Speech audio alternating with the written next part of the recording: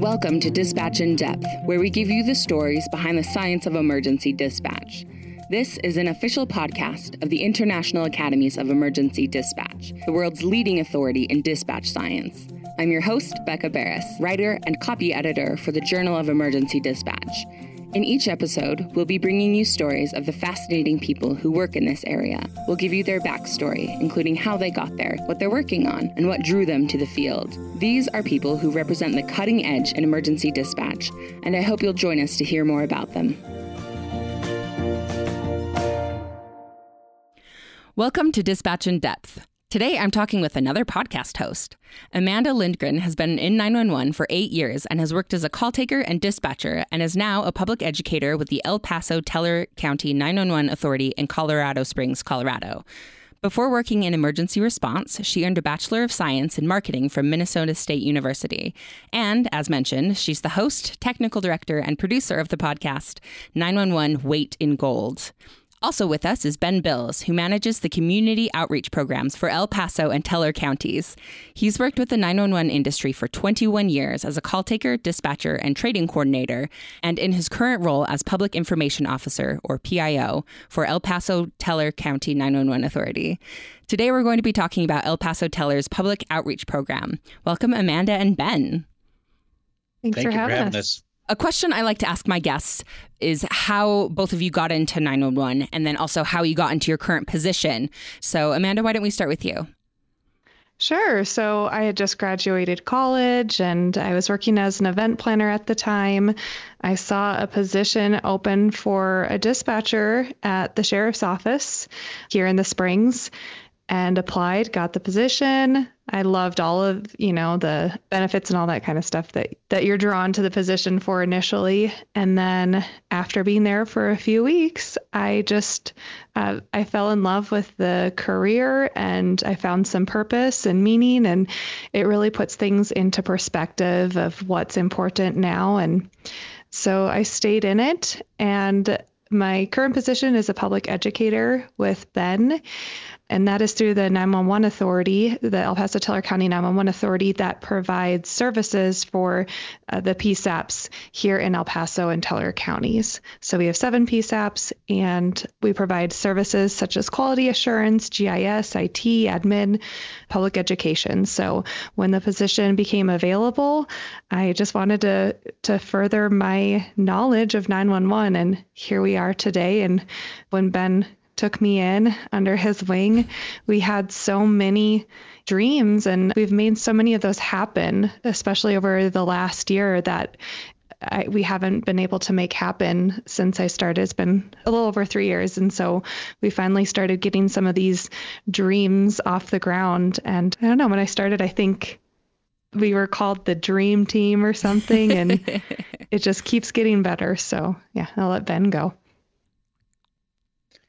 So before I got into 911, I worked in a 50s diner, and I was slinging eggs and hash browns and the burger and fry nights. And this was back in the day when jobs were posted in newspapers. My dad had saw an article that the sheriff's office was hiring, the same one Amanda worked at.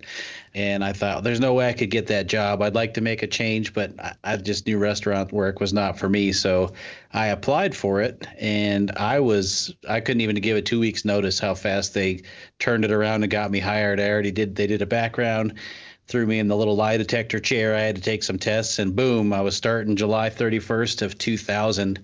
I was hired as a call taker and a dispatcher. I did that job there for 6 years, and then I really enjoyed the training component of it. So I took a role at the sheriff's office here at El Paso County as the training coordinator. I worked with all the new people, getting them the foundation they needed to go to the floor to do the on-the-job training. And for a couple of years while I was doing that, I was also involved with the sheriff's office education team. They had a robot that was going out, and they did a couple events a year. But I really enjoyed talking to the public, especially like elementary school age children. I just am a 5-year-old trapped in a 44-year-old person's body. I act like a child sometimes, really, but I can get on their level. Amanda, mute your, no, just kidding. Anyways, In 2008, the job opened up over here at the El Paso Teller County 911 Authority. And at the time, they were all contracted employees. So it was really tough for me to say, ooh, do I want to go as a contract worker? And I'll take a little bit of a hit for this. But I did it. And now I've been doing this since 2008, doing education in the schools and in the community. And this is probably the best job that I've ever had. Cool. That's really cool. So I listened to the episode that you did with Amanda for 911 Weight in Gold, and I snagged some details from that and some questions from that.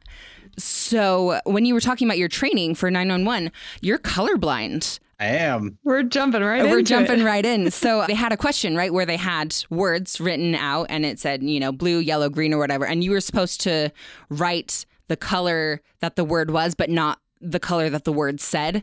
And One of the things that International Academies is doing lately is kind of challenging the idea that a dispatcher looks one way, right, or functions one way. So we're reaching out to people and just trying to get a more inclusive view of who dispatchers are. So I mean, color blindness, you don't think about it, but there are so many buttons and switches and colors on the CAD and on the computer.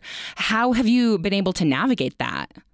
It's a good question that you bring that up, because in 2002, it was shortly after I started there, they did a CAD upgrade. They switched vendors and went to a Windows-based CAD system from a DOS-based system. And we went from I don't even know I act like I know, it was whatever color. It was a black screen with some light colored text on it. I think it's usually green, but the new CAD was Windows based, and there was a ton of colors on it. The calls were stacked by a priority, and the top one, it seemed like it was the gray family to me, but they were like grays, yellows, oranges. In the long run, I told them they didn't have to make any changes, but I was actually missing priority one calls on dispatches because that stupid priority one color was blending into the window, and I was missing it. I told them I would just flip my calls around, but yeah, I just kind of learned to adapt and overcome with it. So dispatch is the job for me. Being the sniper that may have to handle some situation, probably not so much if we're dealing with people with red and green. Yeah. That's super interesting. Thank you for letting me go on that tangent a little bit. Sure. So one of the reasons I wanted to reach out to you at El Paso Teller County 911 Authority is because I saw a post on Instagram of your outreach program, and you were talking about peak alerts. And I just got talking with Amanda, and I think it would be really helpful for listeners to hear more about your program. What does it look like? What do you focus your attention on? So, Ben, do you want to share some of the history of how peak alerts kind of got started? So peak alerts came about because the authority picked up an emergency notification system from a vendor in 2006. So we've had one in place for 14 years, and it was always referred to as multiple different things. I've seen it referred to as the early warning notification system in some of our documentations. We've called it the emergency notification system. But one thing that was driving me nuts is that we have public service announcement money, and not that our organization or domain name is the shortest either. By the time you get out, register for the emergency notification system at the El Paso Teller County 911 Authority at elpasotellercounty911.org or El Paso Teller. You know what I mean? You've used up 20 of your 30 seconds. And one of the gentlemen from our Office of Emergency Management was in a meeting, and he said, have you ever thought about branding that program so it's easy to remember and you could get folks to sign up? And since Pikes Peak is a landmark basically between the two counties that we service, we landed on Peak Alerts, and then Amanda created some sweet graphics to go along with it, and Peak Alerts was born. Hot dog. Yeah, it was a great idea. And then that way, if we ever move and change softwares, we'll always have that same URL and the familiarity of peak alerts. And then we do mention the type of software that it's powered by, so that way it doesn't, freak people out when they go to peak alerts and it redirects to the software. But it's been an ongoing campaign for, I want to say 2 years now. And yeah, we just keep finding ways to simplify it more and more and more. And it's just been a learning process. So You have to sign up for peak alerts then, right? It's not like one of those messages you got on your phone that's like, hey, severe weather warning or Amber Alert. So those are through iPause that would trip an entire tower or sometimes even an entire state. Stuff like the Amber Alerts are sent out at a state level through, for us, it's CBI. But these are essentially opt-in users or subscribers. Okay. Currently in our system, we have purchased landline data and business line data, but all of those cell phones were missing. So we've been really encouraging people to opt in. And then the beauty of when they opt in, they can choose how they want to receive the alerts. If they want to just get an email, if they want to get a text message, if they want to call, email, text message app, there's also an app. And so it is a little bit different. And then dispatchers, when they are going to send out an activation, they can be very specific with who they're sending it out to. So they could literally just draw a shape over one single house and send it to one person, or even select a particular person. But usually it's drawing a shape on a map and selecting their region of who they're going to specifically send it to. Right. So you mentioned that Amber Alerts are issued at the state level. What kind of alerts would I get from my Peak Alerts system? For us, it's anything that is related to an emergency that dispatch is actually sending out. So examples would be fire evacuations, flood evacuations, shelter-in-place notices, that kind of thing. Usually, like I said, it has to be sent out through the dispatch center. And so they don't send one out for everything. It's only when they have an emergency and they have to notify the public of it. Okay. Yeah, that makes sense. And that is something as a community member that I would love to have. Absolutely. So you guys go out to like farmers markets and schools to talk about this kind of thing, or I guess Peak Alerts would be more geared towards like adults, right? It's more towards adults. Yeah. Schools, we have a good social media push. We've done stuff with the radio and partnered with some local news stations, did a billboard, as well as the movie theaters. Am I missing anything else, Ben? No, I mean, Next Door is one of them. That's a free way to get information out there. But that's a program and a campaign that's really big in our community because our community is sensitive to fire. We had 2 fires in 2 years, in 2012 and 2013, where we lost almost 1,000 homes. Oh, gosh. So, yeah, any way we can try to promote and get information out there for people to register for Peak Alerts, we try to make accommodations and get out to as many of those events as we can. Right. Yeah. So, Amanda, when we were talking before, you mentioned that your outreach program has a 911 mobile classroom. What is that? Tell me about it. Make a picture in my mind because this is podcast. Like, we'll also post pictures in the show notes, right? But like, help us visualize. Well, Ben and I recently remodeled that last year. We're going to start up our own little side business, we decided, and redo trailers. Maybe do a little electrical work. I forget what we're calling it. It's called Can't See It From My House. So if we messed up anything. Yeah. Yeah. So, we recently remodeled the inside, but when you walk into the trailer on the left-hand side is a little kitchen, and it has a bunch of sound effects and lights and fog machines, as well as smoke alarms, fire detectors. It simulates a kitchen fire, and then it can also do some weather notifications and stuff. And then on the other side is it looks like a kid's or a teenager's bedroom, and there's a heated door, a bunch of fog machines, again, the fire alarms. And so what we'll do is we'll usually start in the kitchen with kids, and we'll talk about some safety things and what to do if you hear a fire alarm, and then we'll have them continue on through the bedroom. We'll talk to them a little bit more about checking doors and that kind of thing, and talk about, where exactly you're going to contact 911, which would be outside. And then we have them go out a window and to a safe meeting place and talk about the ways to contact 911. So that's a little bit about the trailer. But as far as the history of the trailer, it was around before I started at the authority. So Ben can kind of provide some more insight on how we got such a fancy piece of equipment. Yeah, the trailer, the safety component is what we were missing in the education piece of our outreach. You can talk to a child, a lecture, and show movies and talk about when and how to contact 911, but we were missing the safety component. So in the late 90s, the authority board helped our local fire department purchase a trailer similar to this. Again, in the late 90s, the technology wasn't what it was in this particular vehicle that we have now, but they ran that program successfully until our economy started tanking out, like in 2008, 2009, and they came over here and said, "Hey, since you guys helped us buy this, would you like to take it over?" And we had to mull that one over because at the time, contract employees, we didn't even have authority-owned vehicles. I had no way to pull it. So I said, sure, reluctantly, and didn't realize how much work they were. And we got a donated vehicle from the city, and we started running it and became very, very successful.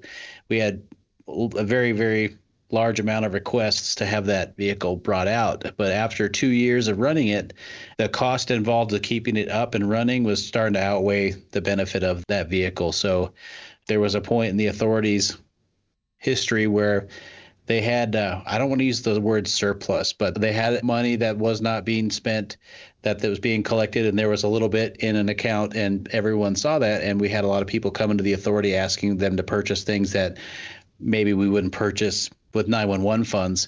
And I mean, it could have been anything from a radio to, I don't even remember the request, but I sat in the back thinking to myself, now's the time to upgrade this bad boy. If people are making requests in the millions, I'll quote one out here and see what it costs to get a trailer. So I sent off a quote to a vendor, and they spec'd out this 28-foot 2-bedroom trailer that we have now. And I went and found a tow vehicle for it, and I proposed it to the board and told them what we had been doing and what the benefit is to the community to have this, and that we could still use it for collaboration with the fire departments. And at the end of my 5 to 7 minute ramblings, they all looked at each other and said, "Any questions?" And they said, "Nope." And they said, "Go buy your truck and trailer." So now we have the fancy state-of-the-art trailer that simulates fire. We can do fire extinguisher training with a laser-driven extinguisher in there, put out a trash can or a stove. Yeah, Amanda. Yep. Lasers. What year is this? Right. We're like from the future. You guys are living in 3021. That's incredible. Yeah. There's a huge sound system in it. It simulates severe weather. So tornado, flood, earthquake, and I forgot the other one. Tornado, flood, earthquake. At any rate, severe weather. It's loud. It shakes. The power flickers inside. It's awesome. There's 3 cordless phones in there that can be used to make 911 calls. You put somebody on the other end, let them actually dial it and send it. So I love it. That's one of my favorite displays that we run. And we've actually gotten 911 Hero Awards, or 911 Hero candidates from that program. We had one out on the west side of town. A 3rd grader came through 2 weeks later, dryer fire in his house. He did almost everything we taught him. He had a pretty good grasp on it, but he was able to get outside to the curb, and he dragged his 2 giant dogs out with him. And any life saved off an education program is money well spent in my eyes. Yeah, absolutely. That's really cool that you got to hear about that kid, right, who had gone through the training and knew what to do, because I imagine, like dispatchers, you guys don't get a lot of closure, right? You see so many kids, and you probably don't have a lot of them come back and say, "Hey, by the way, this impacted my life this way." So that's really cool that it's kind of an extension of that dispatch culture almost. For sure. You should also share the 2 kids that kept going through the trailer. Oh, yeah. That was a good one, too. I don't remember who was with me, but we were there was a mall here north of town. They had a safety fair in their parking lot. So there was a bunch of fire and police apparatus, bomb trucks, and we were out there, but they had a really nice display set up. And toward the end of the day, anyone that does public education in the community knows when you're outside on blacktop in the summer, you're hot, you're miserable, and you're ready to go home at the end of the day. So we're kind of slowly picking things up, and this kiddo and his sister kept coming around. I don't remember how old they were. They weren't very old, 7 and 5 maybe, I would guess. But he kept taking her through that trailer, and they get down low, they crawl, they go out the window, and they come back to the sign. And then the security guy said, "You guys are trying to clean up. Do you want me to shoo them away?" And I said, "No, they're okay. We'll let them know when it's time for us to go, and we have to shut it off, and they'll go on their way." And I didn't think anything of it, but I saw that head of security a couple months later, and he said, I've been trying to get a hold of you, and I didn't know how. And I said, why? Because those kids that he wanted to shoo away from the mobile classroom had been staying with relatives. So around the time winter was starting, and I don't remember what caused the fire, but there was a fire in the house, and he was the only one that knew what to do. And all 5 or however many of them that were in the house got out safely. So we'll chalk that one up as a win too, because I was glad that we didn't make him leave and that he got to practice as much as he wanted to, especially with his little sister. That's so cool. And like you said, it's money well spent. Mm-hmm. We're going to talk about money, which may be gauche, maybe a little bit tacky in some circles.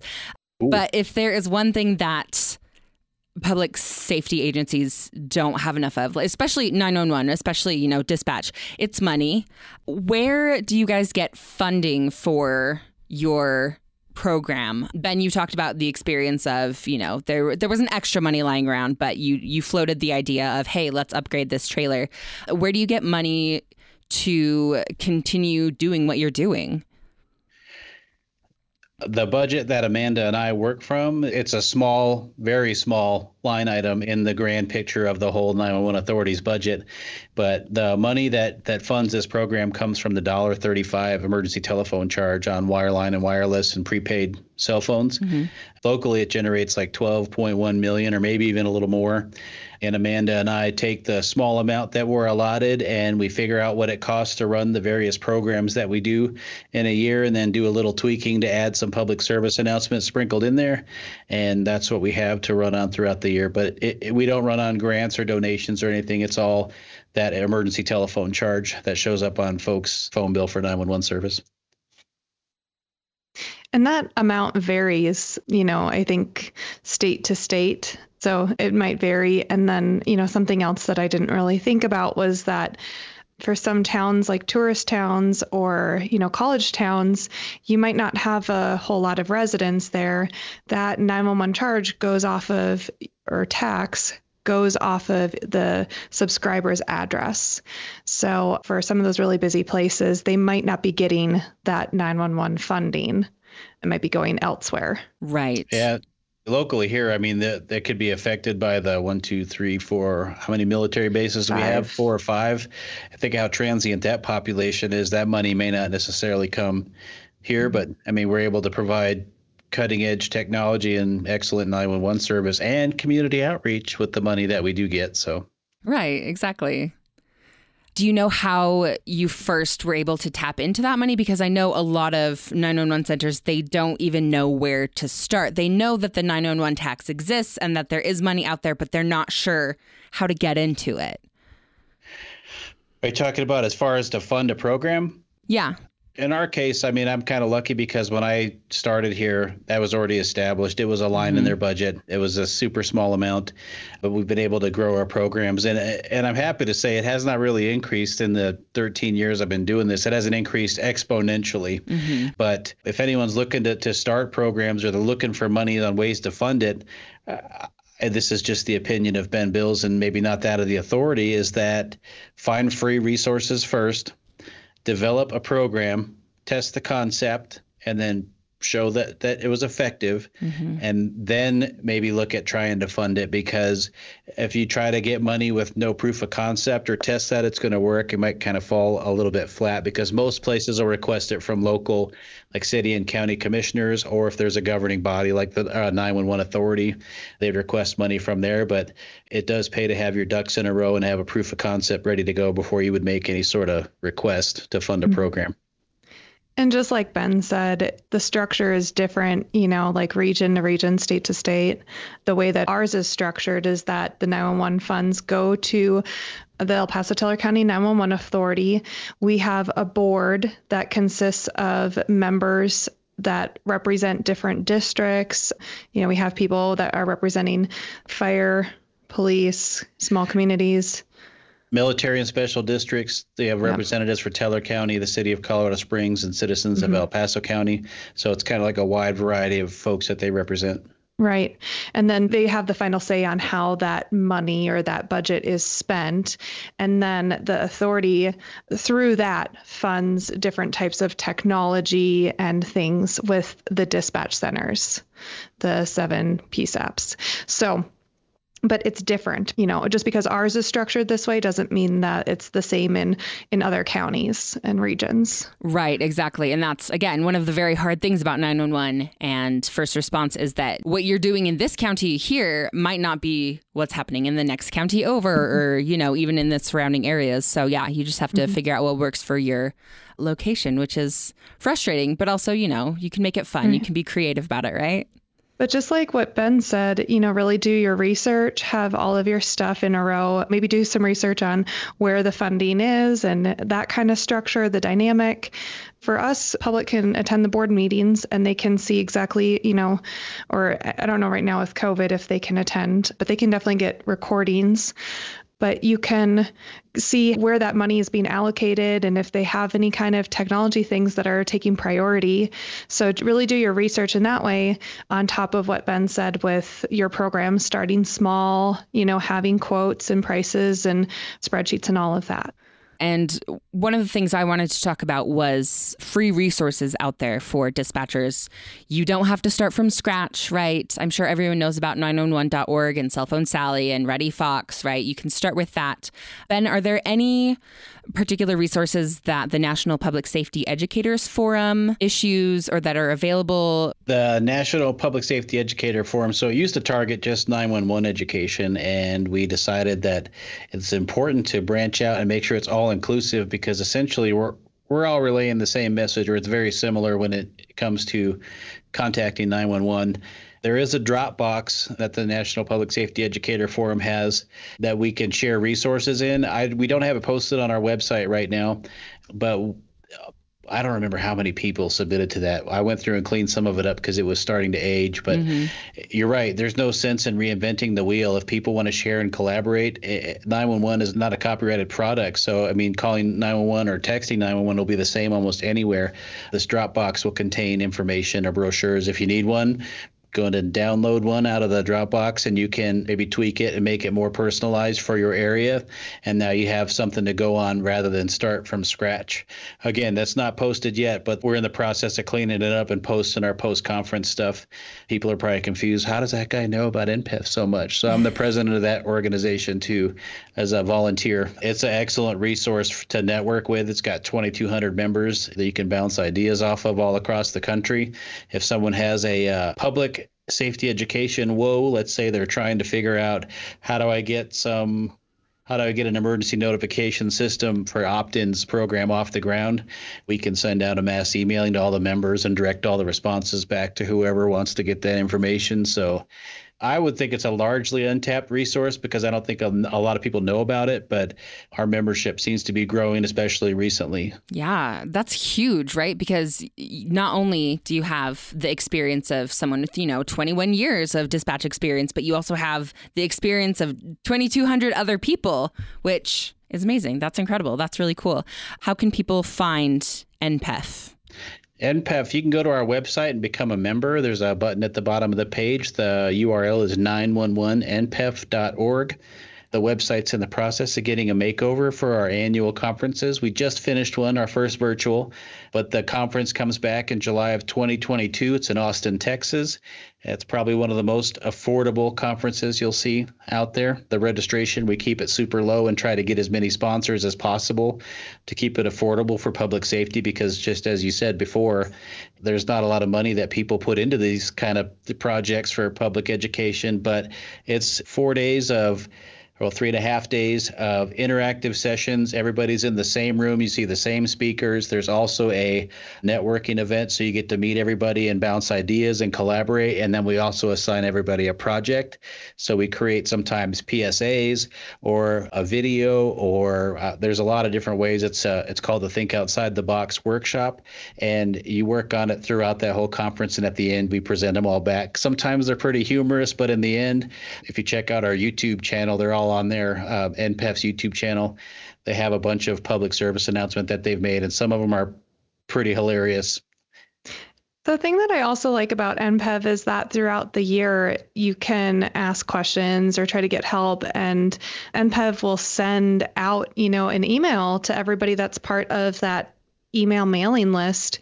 And I mean, I've responded to some people directly. They'll say, hey, here's my email. If you have any ideas, reach out. And so you can continue on networking throughout the year and getting ideas and help, essentially. So I think that's the best part, is it's not just the 1 week or a couple days. It's like throughout the year. And I think you guys are still doing that, right, Ben? We are. Yep, we do. That's really cool. And I will have links to the YouTube channel and the website and just all relevant links in the show notes for sure. Sweet. And our website also has worksheets and stuff for kids and things that you can download. Sorry, Ben, go ahead. I just want to make it known that on the YouTube channel, if there's a PSA with a building getting lit on fire made of paper, we did that with the utmost safety in mind. Okay. Noted. Yep, Do not try this at home. Experts only. Trained professionals. Trained mischief makers only. Ben Bills, I see you. Somebody recreated a traffic accident, but it's like a quick shot and somebody's laying across a windshield. Yeah. It's ridiculous.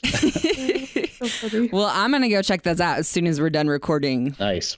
So to wrap up, what is one thing that listeners, whether they are supervisors or line dispatchers, what's one thing they can do to better connect with their communities? I would probably say just do some, like we have kind of talked about earlier, just do some research and know what issues are most prevalent, whether it's accidental calls, kids playing on the phone, that kind of thing. And then once you kind of have that idea, maybe look at some different ways to address it.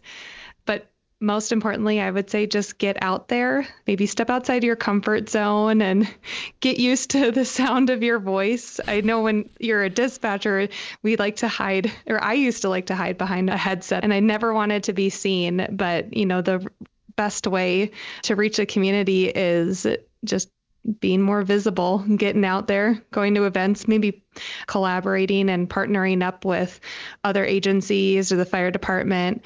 We do a lot of shadows with our fire department here and try to attend a lot of events together. Just coming in unified helps. Yeah, so start small. Again, I kind of echo some of what Amanda said. Start small. When I first started here, they had a program, we're talking 25 presentations a month, maybe, if that. But I mean, I personally think if you have the staffing and you have some downtime in your 911 center and you can maybe come up with a little worksheet and say, hey, we're going to buy the cell phone Sally oversized book. And I don't remember how much it is. It's $50 or $70, but for this little investment of $100, and we'd like to go teach or read to maybe 3 or 4 kindergarten classes, put out a survey, get some feedback, and then see if maybe we can start an official program. I think that's great. I mean, plus it gets your mind going while you're at work. It keeps you fresh. But I also think going out and reaching the community as a 911 dispatcher, as we all know, that job just burns people out with the quickness. And I have seen the most calloused of curmudgeons come out of dispatch, and I'm like, oh, who are they sending out here with us today? And I'm thinking, how is this going to go? And some little kid asks about their job or a question about 911, and they're a totally different person. I think it's kind of therapeutic for them. So it's super important, I think, to get out in the community, especially for the folks out there under the headset that are never really seen by the public. And you can have a lot of fun with it. It doesn't cost a lot of money to do it, and there's free resources out there, 911mpef.org. And it's great. Do it. Well, fantastic. I've had so much fun talking with you two today. And like I said, there will be resources in the show notes. And again, if you have any questions about Dispatch in Depth or ideas for topics or a guest that you would like to see on the podcast, go ahead and email us at dispatchinDepth@emergencydispatch.org. And with that, I will say goodbye to you both. And I hope to talk to you again soon. Bye. Thanks so much. Thank you. Thanks for listening to Dispatch in Depth. Remember, it really helps if you rate and subscribe on iTunes, Stitcher, SoundCloud, or wherever you get your podcasts. Dispatch in Depth is hosted by me, Becca Barris. I'm also the technical director and producer, and Matthew Maiko is the executive producer.